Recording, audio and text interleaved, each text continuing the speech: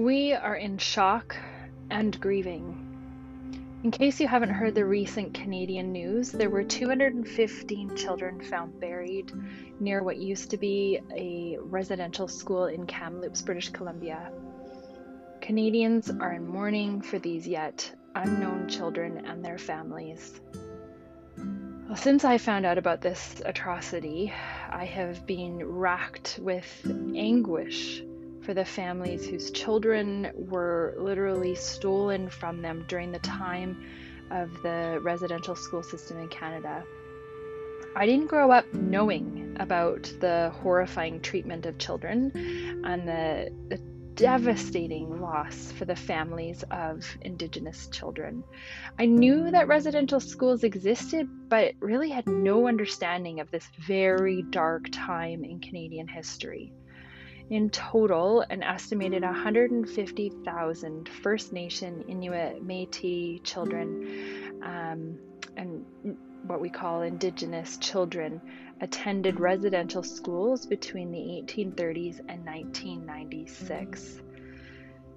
Well, being a parent, it is entirely beyond comprehension of what it must have been like, what it must have felt like for parents and loved ones to have their children ripped away from them. I don't even want to begin to pretend that I can fathom the pain and the suffering, because honestly, I can't fathom it. I can't imagine my children being taken from my clutches only to see them once or twice a year, or worse, never again, as in the case of the 215 children in Kamloops. We have kept ourselves ignorant through much of Canadian history, but over the past number of years, as the Truth and Reconciliation Mission has taken place, there has been an uncovering of truths. This most recent revelation of the 215 children found buried near the residential school in Kamloops is really a jarring reminder of how dark our history is. And at this time, it is likely many will feel anger towards the government, churches who, instead of protecting people, abused them, deprived them of their culture and language, stole them from their families, and treated them not as humans, but as creatures undeserving of human rights and and freedoms. So this is an emotional time for us Canadians as we grieve the loss of 215 innocent souls. I can't help but think about, the stages of grief described by Elizabeth Kubler-Ross. Denial, anger, bargaining, depression, and acceptance. Grief is such a roller coaster, each individual moving through the stages of grief in their own time and in their own way. The stages, they're not linear, and you may only go through a couple of the stages, but they are relevant for us to use as a way of understanding the processing and emotions we may go through during this time. And I'd like to unpack these a little so that you have a sense of where you might be at in the journey as you learn about these and other children and families whose lives have been impacted for generations as a result of the residential school system. And understanding these may also help you to navigate grief in a number of situations in your life, from relationship breakdowns, death of a loved one, medical diagnoses can bring on grief as well, and anything where you are in grief. So denial, this is avoidance when there's confusion, shock, fear, sometimes even elation, but this whole denial, you may deny the news or go numb. And honestly, denial can actually be effective in that it allows you to sort of pace your feelings of grief so that you almost stagger the full impact of what you're facing. It's actually a form of protection for you. So, this stage is not about, there's no judgment here. There's no judgment for any of these stages. This really is just about us acknowledging and understanding that there might be a whole number of different feelings that we're going to be experiencing through this time in Canada, as well as during other times of grief. So denial is one, anger is another, frustration, irritation, there might be anxiety. Well, once reality sets in, you may experience anger. You may blame others, blame yourself, or God, depending on what the situation is for you. So it's really healthy to allow your anger out as a way to diffuse the inner volcano. When we keep anger bottled up, it inevitably shows up somewhere, sometime, in some way.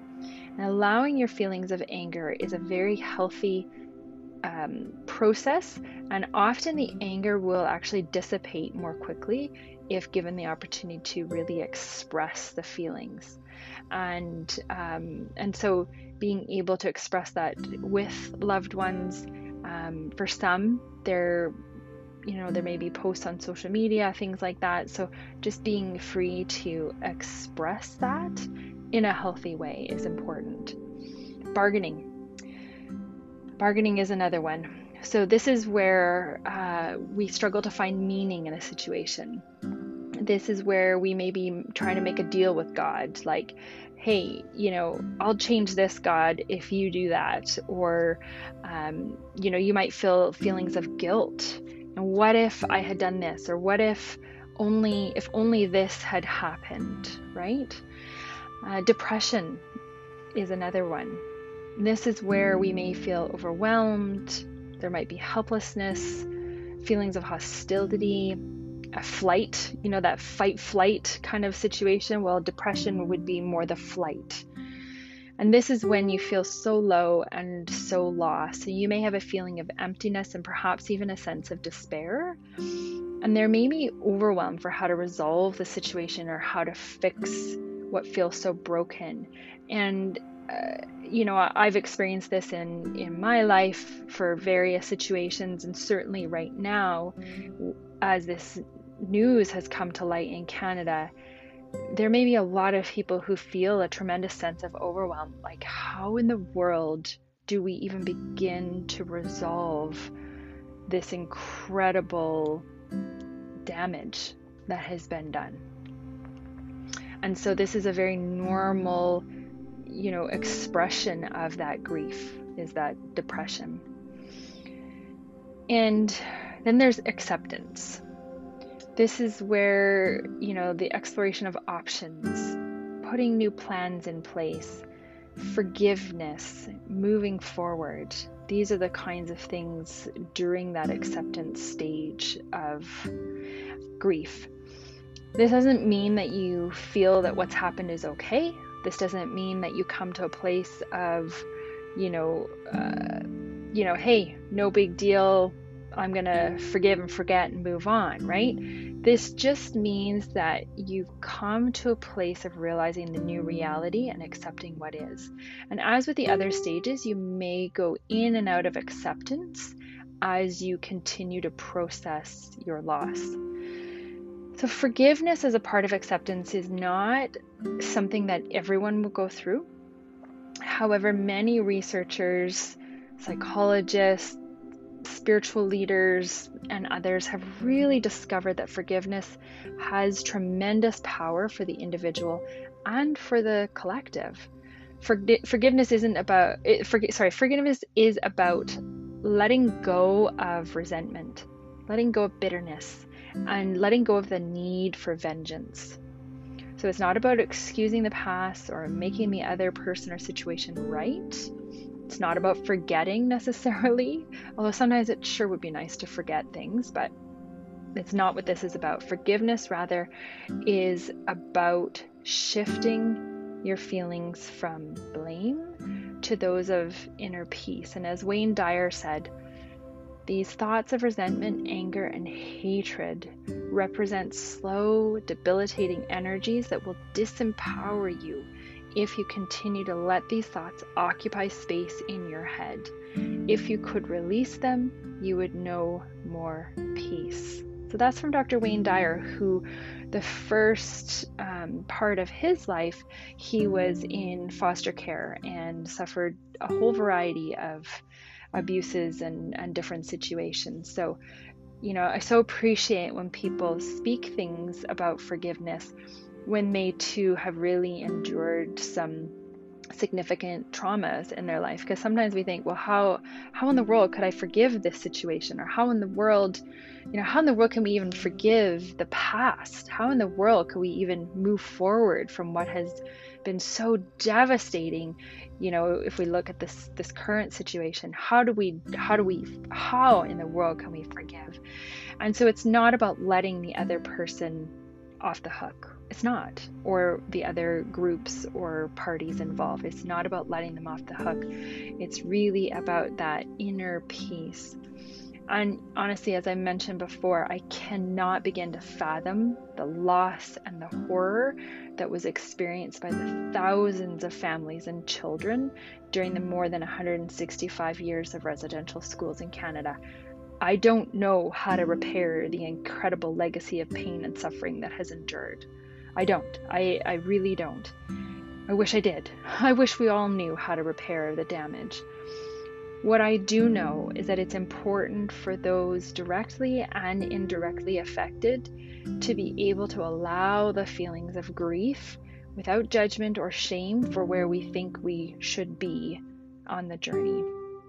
This is really about a process, and one that I really hope we continue to be open to and allow one another to move in and out of the stages of grief. If you or your family was impacted by the residential school system, my prayer is this: may your story be heard.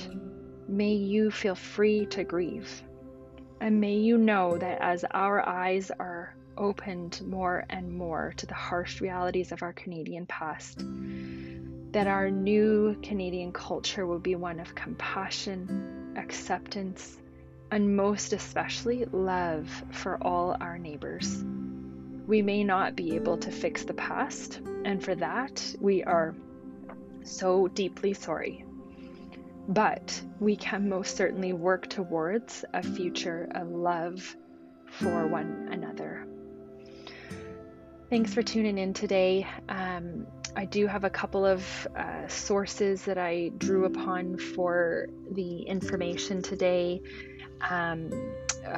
You can go to my blog at KimberlyChalmers.com to access those sources, and feel free to reach out on Instagram at Kimberly R. Chalmers or through my blog. I would love to have your comments and just hear your response to what I've brought to you today. Thank you so much.